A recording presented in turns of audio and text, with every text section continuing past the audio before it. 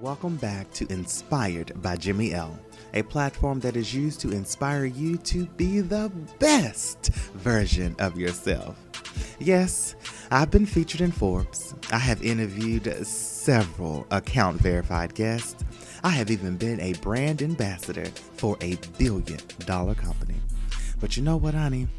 You are my inspiration to keep this show going. We are not here pleading for ratings and reviews. We are here to encourage you. So please be sure to subscribe and share every single episode. Don't hold the opportunity to inspire someone else. But speaking of hazmat, very few people know what it takes to be hazmat certified. Very few people understand what goes in to being hazmat certified. So when I say, for one, Jay, I have so much respect for you. I've done it in the airport. I was hazmat certified there at the airport with Masaba, who ended up being Airlink, some crazy. And even now, I am hazmat certified with a distribution center here locally. That crap it is not for the faint of hearts. And so when I heard that you were once teaching the course, how the hell did that go over?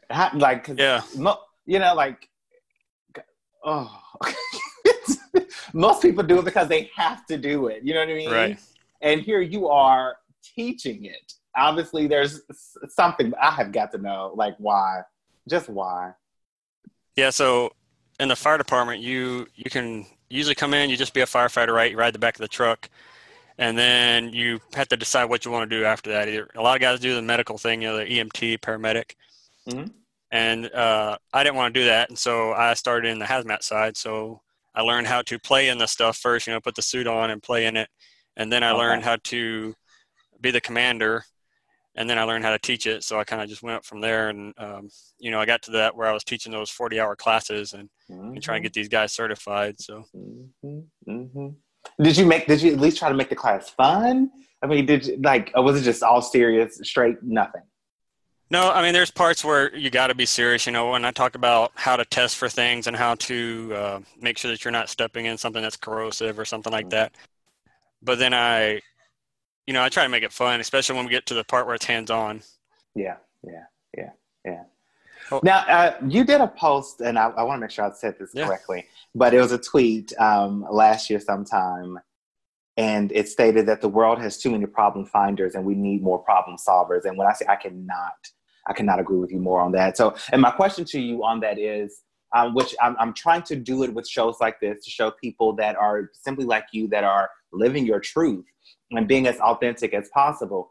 And in that, you're able to solve a lot of the world's problems. And so my question for you is, over your history, what has been something that you have either solved, or is it something that you are attempting to solve now that's a tough or a main focus for you to kind of solve at this point?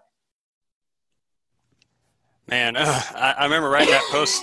I remember writing that tweet because, even in the military, when I became I was a staff sergeant, and that's when you start getting into like that mid-level management, and people come knocking on your door and always complaining about something.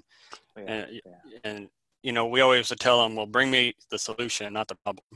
And so that's kind of, it was on my brain that day. But yeah, I mean, I try to do that with everything, so it's kind of hard to narrow it down. But is there one that's had, the most impact on you? Yeah, I'm trying. Now you're supposed to be prepared. Shoot. You're supposed to be prepared. I'm just kidding. Yeah, yeah. No. Jeez. Yeah, I mean, that's my job. I solve problems. So I was dealing with a customer recently, and they were getting not audited. They had a survey by the regulatory agency, and they got found out that they weren't doing their training correctly, and I basically wrote the whole course for them, and I didn't up my rate or anything, and it goes back to that, giving more than I give my best stuff for free is kind of the way I go by. And if you follow Gary Vee at all, that's what I saw that you were a fan. Yeah. So, and it all comes back full circle, and you get what you give. So, okay, so I don't know how he did it, but making hazmat fun, I don't know, Jason. Oh, I don't know about that one. I know for me personally, hazmat was it was a mandatory thing, and I hated it. So if Jason was able to make it fun with his team, I can only imagine what he is able to do with his consulting business and assisting other entrepreneurs and other business owners to be able to be prepared in the case of emergencies. I could only imagine how that is implemented and how he gives off his advice. I just could only imagine. But one thing I definitely want to make sure I bring up that came up during this call, but during this interview, was the need for more problem solvers. We have a lot of problems in the world, and you hear a lot of celebrities speak about it, and inspirational speakers and motivational thinkers, and everyone is speaking about the problems. I could not agree more with Jason and his post that he did on Twitter. We need more problem solvers. So that's going to be the ending message. If you did not write anything else down from this particular clip, go back and jot down that you are more determined today to be a problem solver.